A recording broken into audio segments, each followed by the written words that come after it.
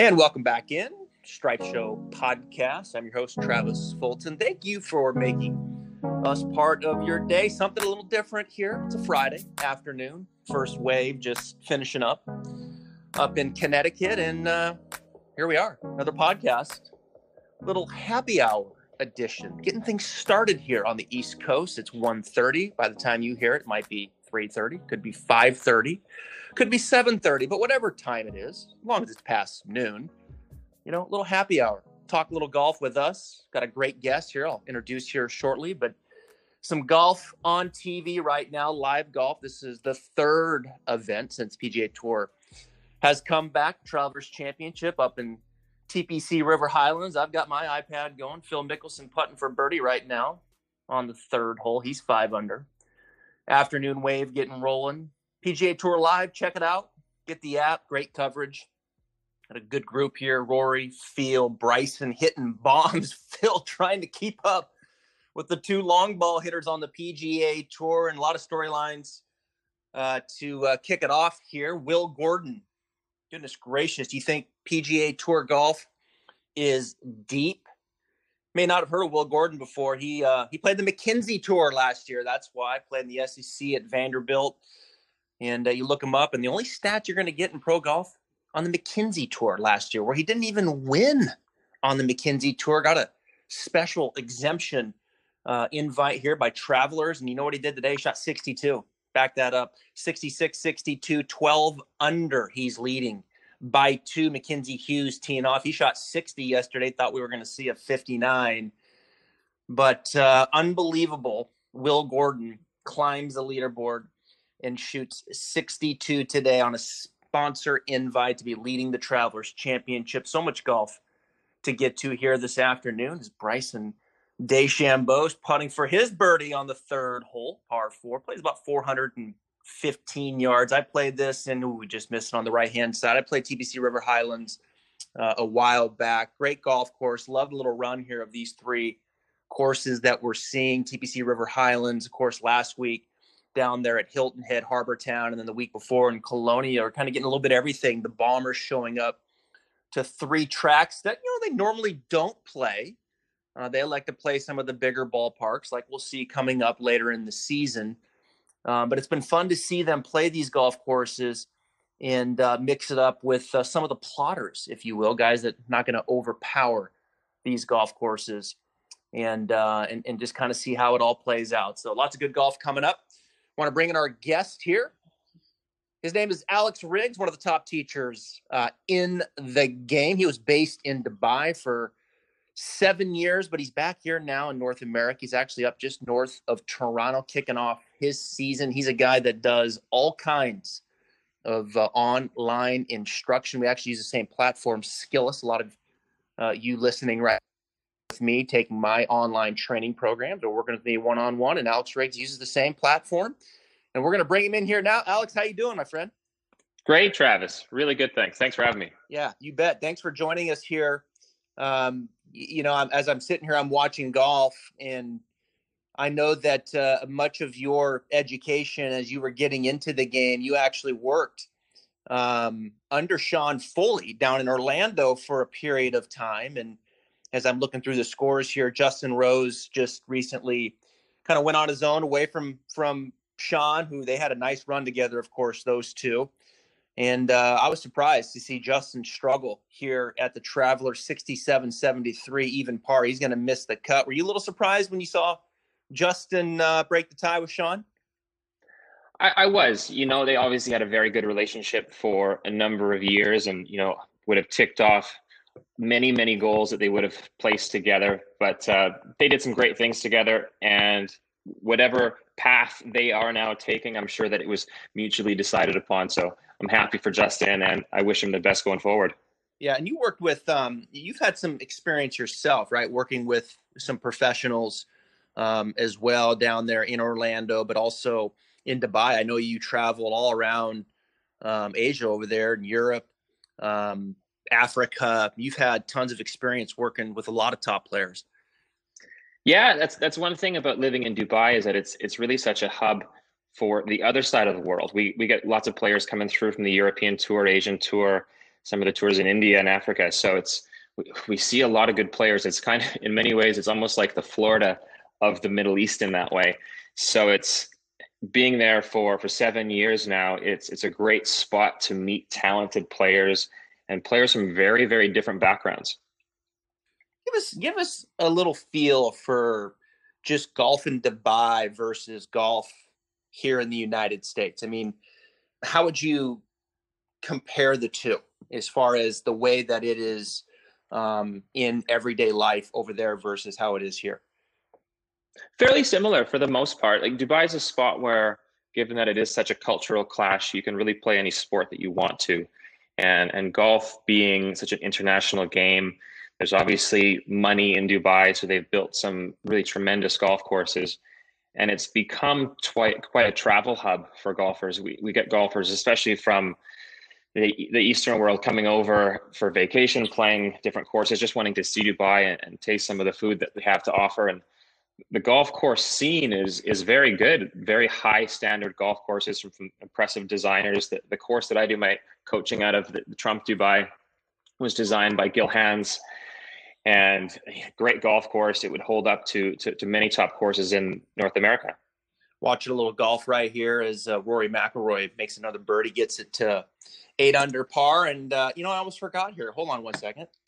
There we go. Now it's officially happy hour.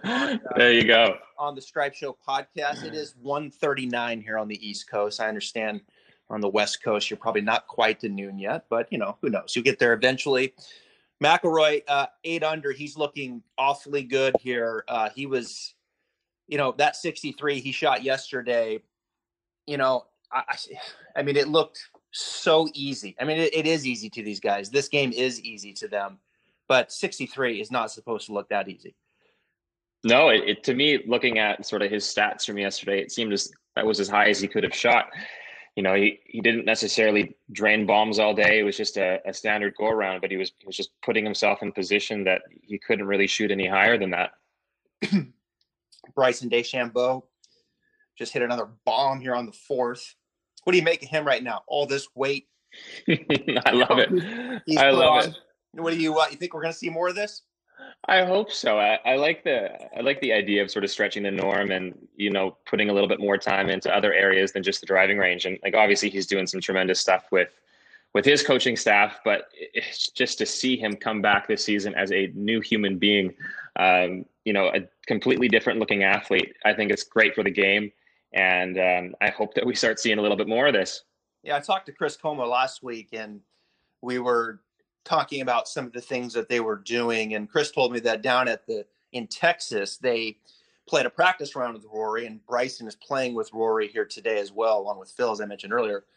And he was 20 past him. He was like, he couldn't believe it. Like Bryson was legitimately 20 past Rory McIlroy. Do you think they're going to have to tailor it back a little bit, the golf ball on the pro level? I don't know. It's such a questionable call. Like, I guess you can argue both points. There's still certainly golf courses out there in the world that don't necessarily favor that type of bomber style golf. So it's such a questionable call. In the end, I like it. I like sort of stretching the athleticism. I like guys going for it and pushing the limits. Rory's fun to watch. Rory, having spent a lot of time watching Rory hit golf balls in Dubai, I didn't think I'd ever see anybody hit it much harder than he does. So to hear that Bryson's hitting at 20 by him is absolutely scary. And there's guys in the Corn Ferry Tour that are longer. I mean, there's guys that are coming, and it's just such a deep pool. We're seeing it right now with Will Gordon, who, is playing his first PGA Tour event and played the McKenzie Tour last year, which in baseball terms is like AA. That's not even the Corn Ferry Tour. And here he is playing with the best players in the world. This is an incredible field, by the way. And he's leading the golf tournament, for crying out loud. Now we'll see how he can do, coming in down the stretch. But very impressive is the guy from Vanderbilt, graduated back in 2019. Denny McCarthy had to withdraw after shooting 67 after testing positive for COVID-19. Bud Colley, who played with him, I don't believe tested positive, but decided to withdraw as well. So we're continuing to work through this pandemic. Give me your thoughts on the PGA Tour and the job that they're doing right now. This is 3 weeks now, and there's a few tests popping up. And all in all, to me, they've done a pretty good job.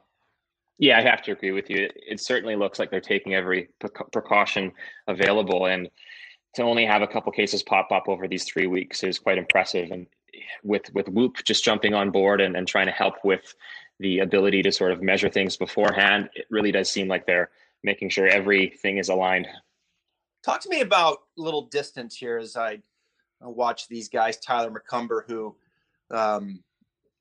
got the spot after Brooks Koepka withdrew early or I should say midweek there, as his caddy tested positive. And Tyler is a Ponte Vedra guy. He lives not too far from me, actually, here in Northeast Florida. His dad, of course, a great PGA Tour player, lives here.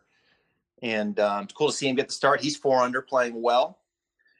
When you look at power, right, and you watch these big hitters, Rory, Bryson, Phil still along at the age of 50, and people are listening, they want more speed. Where are you going first? Where do you like to look from a technique standpoint? Kind of forget about centerness of contact for a second, but just in the recruitment of just how do I gain more speed? Give me 1 or 2 areas that you're going to look. First thing's always going to be length of swing. I think for the most part, if I don't know the person all that well, let's say it's an online lesson and I'm just sort of seeing things visually, it's going to be length of swing. If they're a short swinger of the golf club, you can't expect everybody to be as strong as a John Rahm or a JB Holmes, I suppose. If they're swinging much shorter than what they're capable of, I typically would find that by getting a little bit longer arc, they're naturally going to be able to gain a little bit of horsepower. And that's one for sure.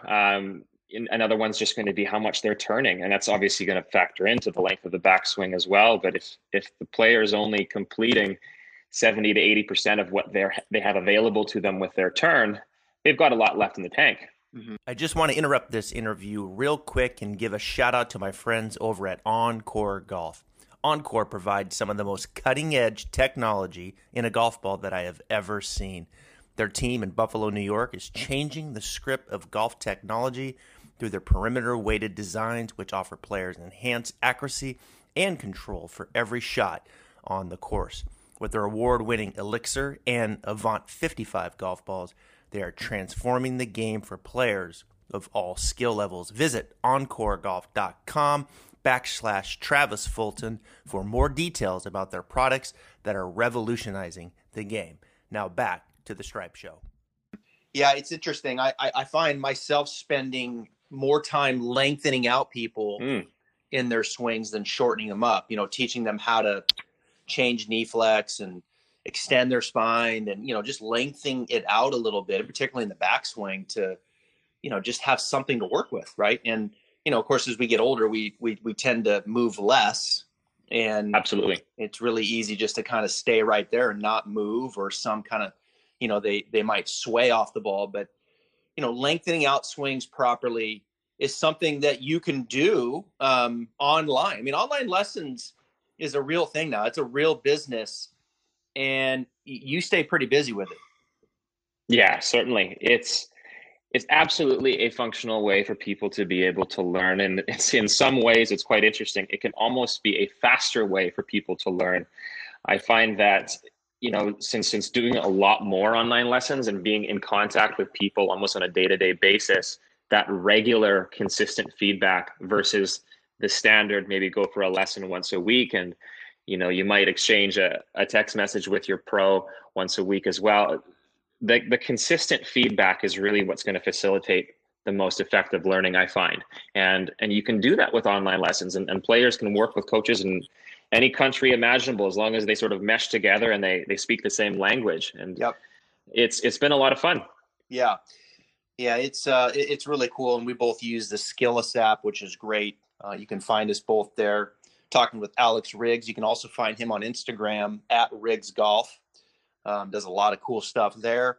Nice following.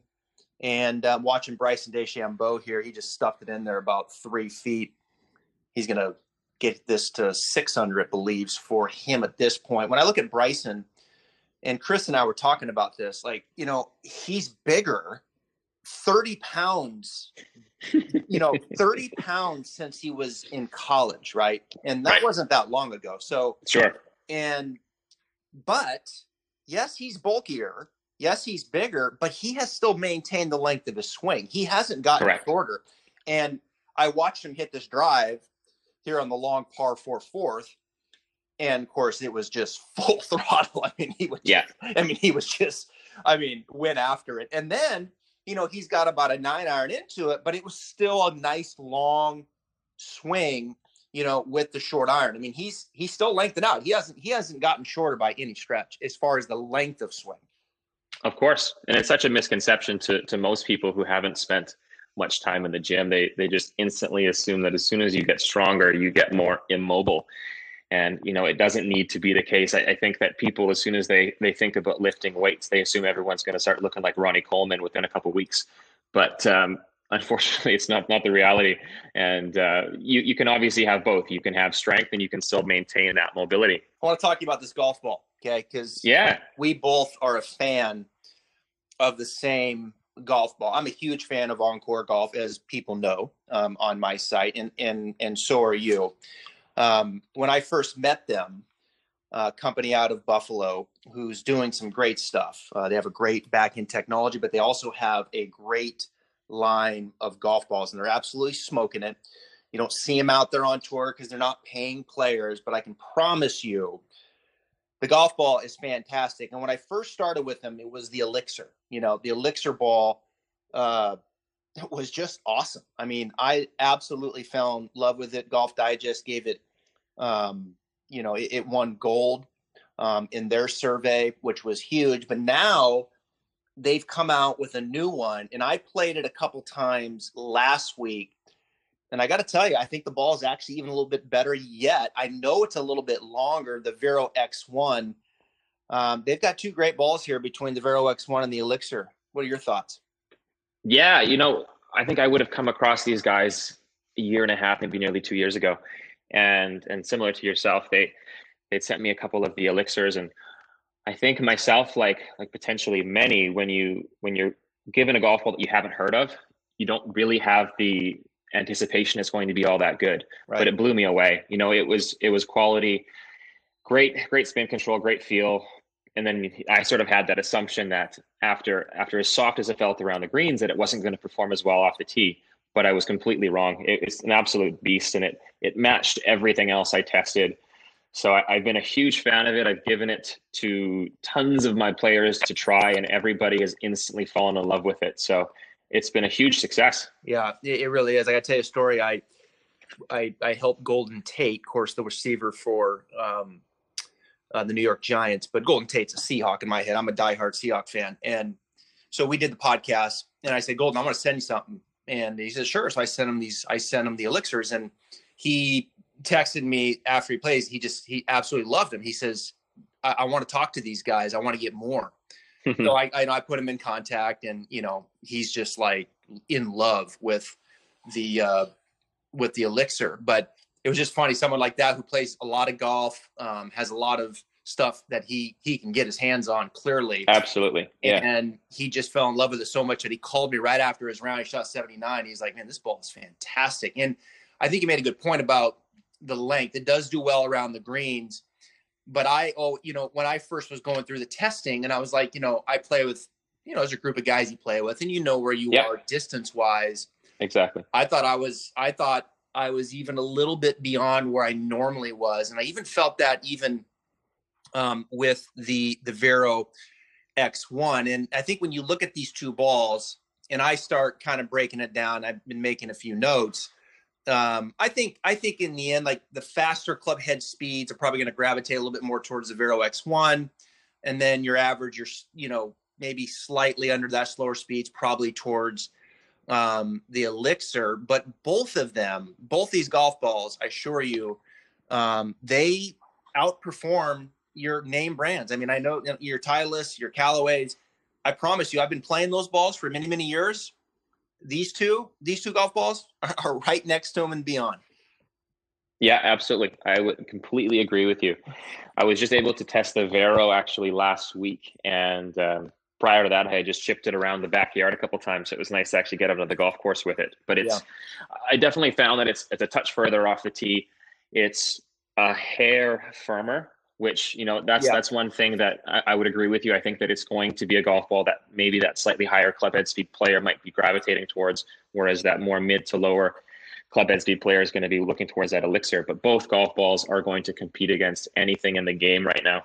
Yeah, a couple things. The Elixir is 80 compression. The Vero is 85. The Elixir is a 3-piece ball. The Vero is a 4-piece. And then, the best thing about them, obviously they perform exceptionally well. Your faster speeds, again, Vero, maybe slightly slower, the Elixir. But check this out. The price for the Elixir, a dozen, $29. The Vero is $39. Exactly. How about that? No, it's fantastic. It just becomes, it's a golf ball that just opens up an entirely new market. So instead of those people that would be looking at a substandard golf ball for that sort of a price range can now play a truly premium ball.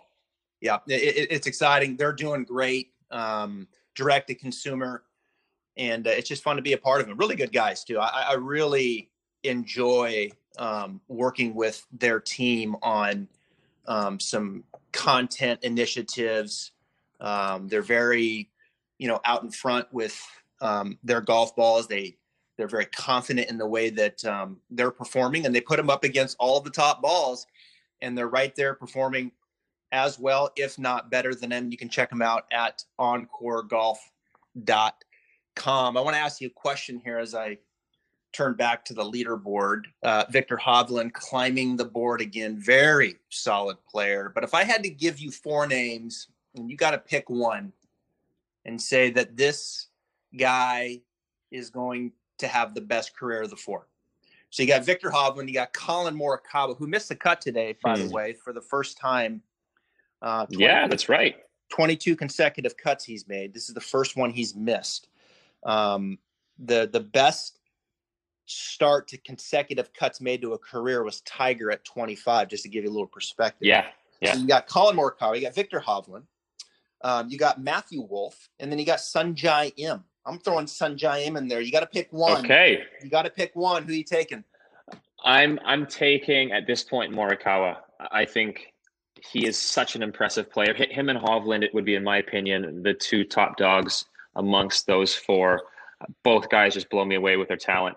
Morikawa, especially from just a standpoint of reliability week to week, it's scary consistent numbers that he's been able to put up. Yeah. But Victor as well. I mean, he just does so many things well. I think his mindset is so good for this game as well.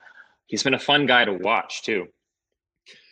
Yes. Yeah, he has. And, from a ball striking standpoint, you're certainly kind of leading towards Morikawa. I mean, he is a ball striking machine.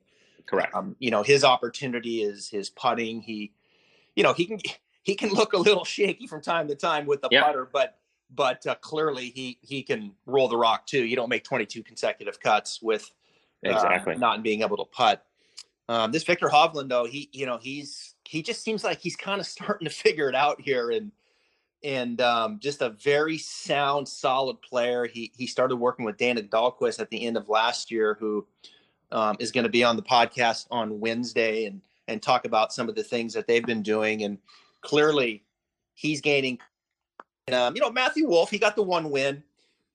He's probably of the 4, I think, has the longest ways to go from a ball striking standpoint. He's got the length, but statistically in the approach game, the wedge game, he tends to struggle. But you look at that golf swing, and how do you see that golf swing lasting, within the context of the tour for years to come?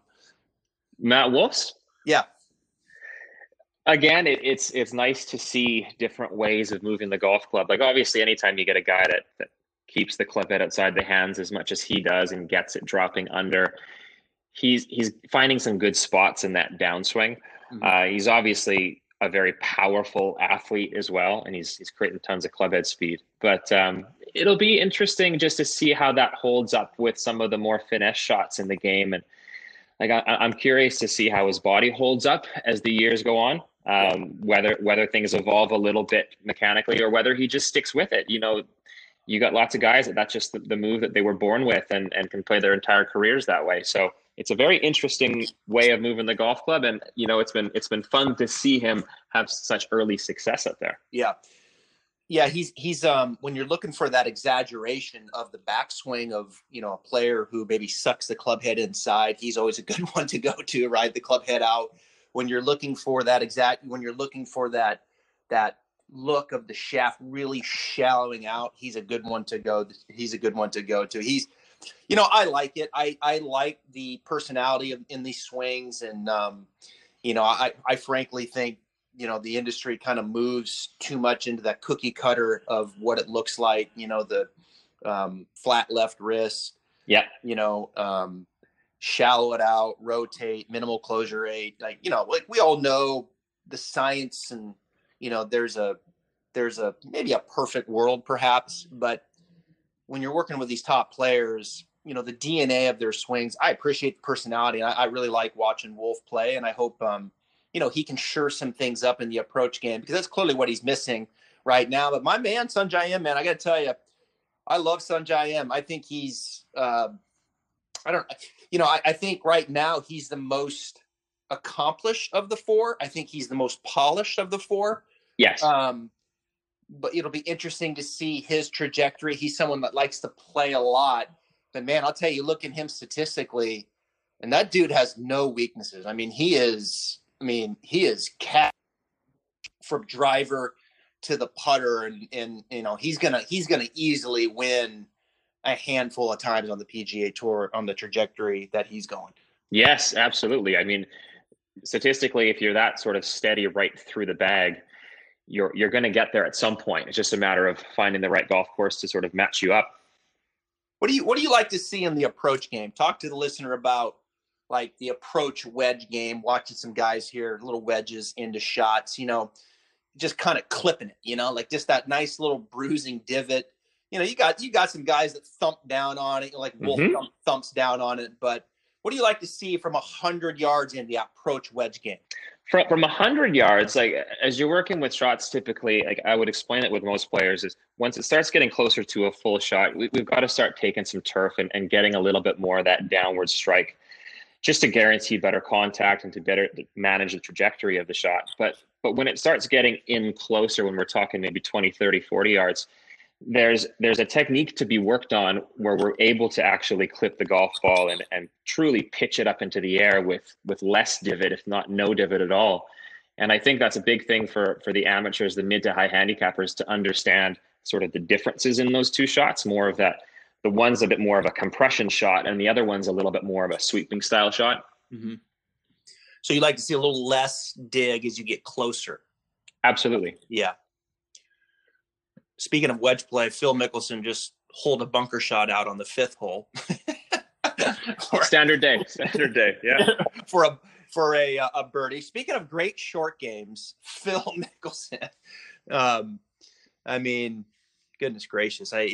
It's like you get around the greens, and it was fun to watch him. It was fun to watch him, in the match, right? Like he was talking about the shot that he hit just off of the green, and he was talking about how the ball's going to skip because it was wet, and then how it was going to react, and then he just stepped up there and it did exactly that. It was like, that was just impressive, and he's just kind of looking at everybody like, well, duh, that's exactly what, like that's what happens. And yeah, the guy's a genius around the greens. Yeah, you're exactly right. He's an artist, and he, having spent the time that he has around the greens over the years, and that's what he's known for. He's known for having all the tools of the trade when it comes to being able to get that golf ball up and down. He's truly a modern day Seve.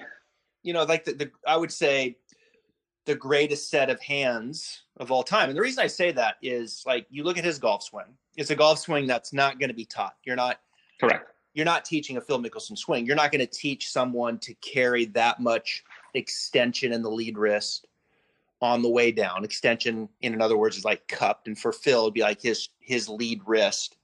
He's kind of, I don't know, lack for better, he's pulling down, let's say. He's got a little cup in the wrist, and it's going to get a bit steep. And then he's got to stand the handle up at impact. And then he's got to take on a little more hands as a result of that. And here's a guy that's won 44 times with that pattern.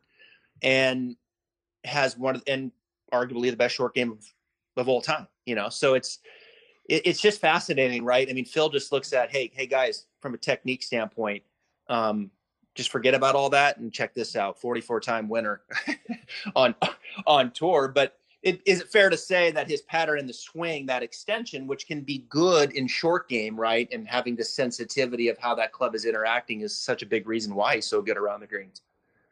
Yeah, absolutely. Like somewhat similar to like a Bubba Watson, where they have swings that, we wouldn't necessarily try to model after, but just truly gifted hands and just the ability to sort of manipulate the club and its interaction with the turf. That's stuff that it's not just purely mechanical. They just have a feel for it. Mm-hmm. How do you work on once what kind of order do you take around the green? Let me move you in closer now as you're working with students. What if I had to say, tech setup, technique, feel, distance control, like what kind of order are you putting things in and trying to get people to kind of follow maybe some sort of a template when building a variety of short game shots? I always start with contact first. So, okay. With a short game, whether it's putting and chipping, it's about being able to guarantee solid striking. And I almost ignore the distance control aspect of it in the initial phase, just to give them that affirmation that they're able to strike the golf ball off the center of the face, get the correct interaction between the club and the turf. And then once they start clipping it efficiently, then we can start looking at the variables that then will relate to distance control. And whether it's putting or chipping or bunker shots or whatever, when they can start getting used to the contact first, mm-hmm. It becomes a little bit more logical, I guess, to their brains as to how then to hit it further or hit it a little bit shorter. Yeah, I like that. It's like just kind of build the contact and don't worry about how far. Let's just solidify the right kind of setup and technique to improve the probability of impact. Let me throw this statement. I use this a lot on my platform. I say, I'm in the business when I'm working with amateurs, like I'm in the business of improving the probability of your impact. Like that's what we can do. Like there's certain patterns that suggest certain impact points and a certain level of consistency and a certain level of play. There's always outliers, but if I can layer in things to improve the probability of impact, well, then all of a sudden you're hitting a better shot. You're more consistent. You start to discover what that means for you, and you start building more skill. What do you think of that? I love the way that you put that, because contact's not guaranteed. It's not guaranteed to really any level of skill. And there's so many variables at play, especially when we're on the golf course and the lies are changing and the pressure's there and the grass is different. And I think that especially for the average golfer to understand first and appreciate, like, this is a challenging game. And even if it's just a chip shot, there's a lot that can go wrong. So our role as coaches is, like you said, we're going to ensure that the way that you're moving the golf club just gives you the best chance. And we'll help you, guide you in either direction that you may need to go. But we're going to ensure that you have a better chance and a better way of adapting your setup or the movement to the environment. Yeah. Golf is back. That's right. We have a full weekend of golf ahead of us, and even though the trophy is reserved for the winner, the big cash prizes don't have to be. To add to the excitement, DraftKings, the leader in daily fantasy sports, is putting you in the center of action with the free shot at millions of dollars in prizes with your first deposit. It's easy to play. Just pick 6 golfers, stay under the salary cap, and submit your lineup before the tournament tees off on Thursday. Then sit back and follow the action. The more red numbers they have on the leaderboard, the closer you'll be to winning some green. Rack up the points for pars, birdies, finishing position, and more. In a time of limited sports, this is your chance to scratch your competitive itch and reign supreme. Download the DraftKings app now and use promo code Travis during signup. This week, DraftKings is putting you in the action with a free shot at millions of dollars in prizes. That's code Travis, and you get a free shot at millions of dollars in prizes only at DraftKings. Speaking of good setup or good short games, Kevin Na, he's in 66-66. That guy just cracks me up, man. Just watching that guy play golf is an absolute pleasure. I mean, he is the modern day Corey Pavin. I mean, bunts it out there off the tee. Just good iron player, terrific around the greens, on the green, 66. I mean, he's like one of those guys that, you're playing with and you're like, man, he had to be a couple over. And then you're in there signing your card. And he's like, yeah, hey, nice playing with you. It's like, wait a minute, does that say 66? He just doesn't do anything that wrong. He's a trip. I mean, he can hold it together. He can grind. I mean, he's the true pro, right? Like, he's the kind of guy that it looks like 75 and he shot 71. It looks like 71 and he shot 69. Like he's not gonna give strokes away, and he's gonna grind it out. And that's one of the things that impresses me the most with these players, in my time around them, is they grind. I mean, they can really hold it together. And they're not going to let the emotional aspect get in the way if they start to put a bad streak together. And I saw that today with Spieth. Again, I mean, Spieth could be one of the best scramblers of all time. I mean, the dude can't find the planet off the tee. And somehow he's probably going to make the cut here again at the Travelers, as I'm pulling him up here. Yeah, he's 4 under. I think the cut's going to move to 4 under. It's at 3 right now, so I think he's in.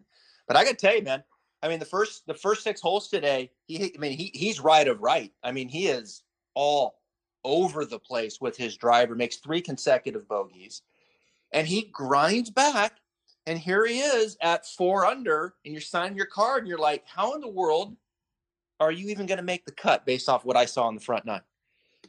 Right. It's good to see. I mean, obviously Jordan's had some poor results over the last year, but the last couple of weeks, I believe he's done a lot better. And maybe he's one of those guys where that little bit of a break and time off will give him what he needs to do some good things going forward. He's such a good putter, such a good wedge player, and him getting the putter rolling a lot better again is really going to be what he needs going forward. I watch Spieth. I watch Daniel Berger when he won a couple weeks ago. These guys, when they hit these little short shots around the green, they hit it with a lot of speed. Like they can really hit that little high spinner, or that little high spinner as in not trajectory, but a lot of spin. Yeah. And as it takes friction and speed to be doing that. They're not just like decelling, letting the club just try to like fall under. I mean, they are hitting it with a lot of speed, and the ball comes out medium trajectory, and then it has a lot of spin on it. I mean, to me, that's a professional golf shot, and one that people want to know how to hit. You get that a lot in your tee? Certainly, and it's a golf shot that takes a lot of confidence. And these guys, obviously, as you mentioned, bringing that kind of club head speed into a shot of that short of a distance, you have to have practiced that type of a movement and understood how the ball reacts, like similar to what we were talking about with Phil. And like we know that in order to hit that shot, we need enough loft, we need to hit down on it enough, and we need to have solid enough contact for us to be able to create the friction that we need to get that spin on it. Is it fair to say, around the greens, our listeners, you've got to be able to hit a shot where you lean the shaft forward and the club shaft kind of stays in line with the lead arm, and then you also got to be able to hit a shot where the club head passes the left wrist sooner, and then all the little variations that kind of will build upon that, but one where you kind of maybe you're not dragging it, but it's in line, and then one where you're letting it kind of pass a little bit, and then of course you've got some where it passes quickly. So, but you've got to have the sensitivity of that, understanding how that works at the bottom. Certainly, that's just tools in the toolbox, so to speak, in the short game. And if you're a player that's already breaking 100, maybe you're trying to break 80 for the first time, that's a shot that you need to have. You've got to have at least a couple options around the green. It can't just be one shot fits all. What do you recommend as far as if you had to give the listener right now in putting, as I watch these guys rolling up to the 7th green here to hit some putts? John Rahm, I think, one of the best putters in the world. I mean, the guy's got tremendous, incredible length and incredible iron player, but I mean, the dude can really putt too. When you think about a Rahm and you think about the best putters and you think about what you see on the lesson tee, if you had to give someone right now heading into the weekend, one or two things to consider, what would it be? A huge thing that I see all the time is that lifted and outside takeaway. And it's such a difficult thing for players to understand. But when you sort of lift the club away, kind of an outside and up takeaway with putting, you just end up cutting across it. You put a lot of backspin into the golf ball. The ball doesn't come off rolling. So especially when it comes to putts that are left to right, it's just a nightmare for that right-handed golfer. So I think with many, many players, often that first thing that I'm looking at, if it's outside of the conversation of their setup, is more related to getting that putter a little bit lower, a little bit more inside, and helping them contact that golf ball just slightly on the upswing. Mm-hmm. Yeah, I think that's great advice. I mean, there's just you got less to do, right? If you can get it going that way, going back, that outside takeaway and putting can be very difficult to deal with. Yeah, well, it's one of those things where I'd rather see a player too low and too inside than outside and up, and if a guy starts going a little bit too much in, at least we know that the ball's going to come off rolling really well. Yeah. Well, I want to finish up here with the Stripe Show. I got a couple more names here I'm going to throw at you, and I appreciate you jumping on. We're here with Alex Riggs here on the Stripe Show podcast. So a little rapid fire here as we wrap up the show. Who you taking, Rory or Dustin this year? Who's going to have the better year? You're asking the wrong guy. I'm a Rory guy all day long. He's a good buddy of mine, and oh, he is. Yeah, we know each other very well from in Dubai. So he's my guy, and I think he's going to have a great year. Is there a better guy than Rory McIlroy on the PGA Tour? I don't think so. He's a solid guy inside and out, and on and off the golf course, he's just a really good human being. Yeah, Brooks Koepka or Jon Rahm? I'm going to have to go with John. From a standpoint of just overall game, as good as his putting is, as good as his iron play is, I'm going to go John. Yeah. That's a tough one, I mean, that's a tough one there, between those two. I mean, Brooks, it's unfortunate Brooks had to withdraw. He really finally showing some signs last week. I'm sure he's fairly frustrated. Xander Schauffele or Patrick Cantlay? I'm going to go with Xander. That's again such a tough call. Yeah. Both guys are just tremendous young talents. Having not personally seen much of Patrick, only seen him on video, I have to go Xander. He really has impressed me with what I've seen with his game, what he's been able to do internationally. He's just a solid player. Tiger Woods or Webb Simpson? That's an interesting one. Oh, goodness. Well, I'm a Tiger guy. So with Tiger, I guess it always comes down to how many events he's going to play. It's been great to see Webb and his success. He's obviously a guy that you don't look at and assume he's going to win a ton of tournaments, but you just look at his stats throughout his career, and he is a solid golfer. But I'm still going to lean on my laurels and go with my man Tiger. Yeah. Well, hopefully we'll see Tiger soon. Hopefully the PGA Tour is going to survive what's going on here with COVID-19. The pandemic is, these pop up. It gets a little bit more difficult. The good news is the cases that are happening, very, very few. I think the only person that showed any symptoms, Denny McCarthy, was a little stiff. Didn't feel quite right, but nothing too bad in the way of symptoms. So hopefully the tour can continue to move forward. We got a lot of golf to play ahead. And one of the guys that is up there on the leaderboard is Brendan Steele, shot 69-62. He's got the round of the day at 62. And I'm gonna finish up the Stripe Show podcast here, special Friday edition, as I sit here and sip on an orange blossom from, let's see here, who makes this? It's a local brewery here, but we're gonna finish up the Stripe Show podcast with a little conversation that I had with Rick Smith, who works with Brendan Steele, and we caught up after Brendan knocked the ball in the water there and lost the tournament there early in the year. But I wanted to talk to Rick about his unusual pattern that he has, the very strong grip, and some of the things that they worked on. So we're going to play a little bit here to finish up the Stripe Show. Alex, I appreciate you jumping on and talking some golf. All the best to you up in Toronto, and keep spreading the good word on these Encore golf balls as well. Thanks a lot, Travis. Thanks for having me. All right, thanks for joining us here. Here's a 5-minute clip.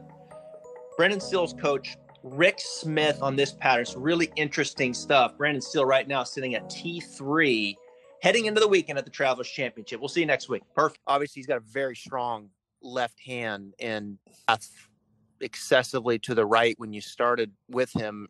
Talk about what you did to, work around the stronger grip to kind of get things to match up to a playable ball flight. Well, I think fundamentally what was great is that, one, I never changed his grip. Here we were at Bay Hill in March, and the bottom line was I had to make something work.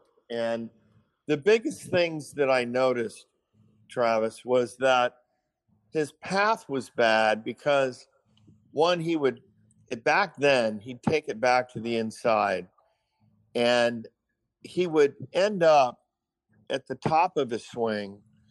He would end up in his transition, his pelvis would move inward, his spine, he had a lot of side bend, and at the same time, so his pelvis went inward, his spine, he went into a ton of side bend, hands got exceptionally high at impact, and he would flip it over, and he managed his hands. I mean, he won with that in San Antonio. But imagine, he just said, I have one good week and then I have 8 off weeks, so he knew he was not consistent, but we really worked hard. It was very amazing, where focused on post-impact, much lower shaft exit. His exit post-impact was through his head. And so, again, good rotation in posture, it's easier to have a lower exit, and where his body was moving correctly. And so by getting rid of his pelvis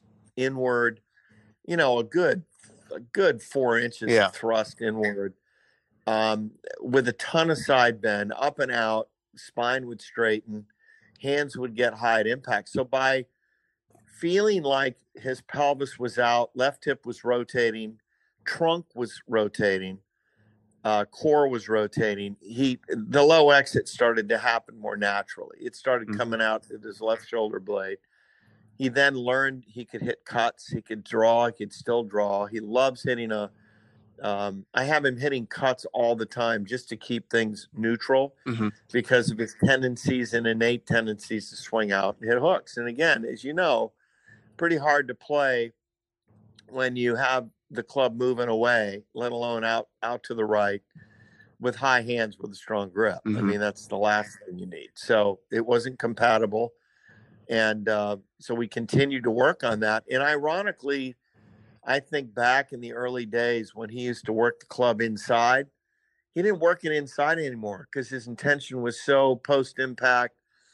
I call it razor blades, where the arc, your hand line's working inside the arc, never drifting into the razor blades, so to speak.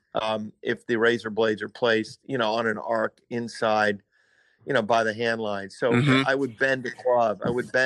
And have him hit balls and never hit my shaft. And so, I remember working with Nicholas and Lee Jansen in the old days and talking about how important the razor blades were. And it was an image that really was important to him. And I think the other image was that realizing that, the golf swing is an arc, and it's a two-ended implement, where you've got the club head and you got the handle, and you have to respect both ends. Yeah. And it really helped him to understand that. And of course his club, was always closed.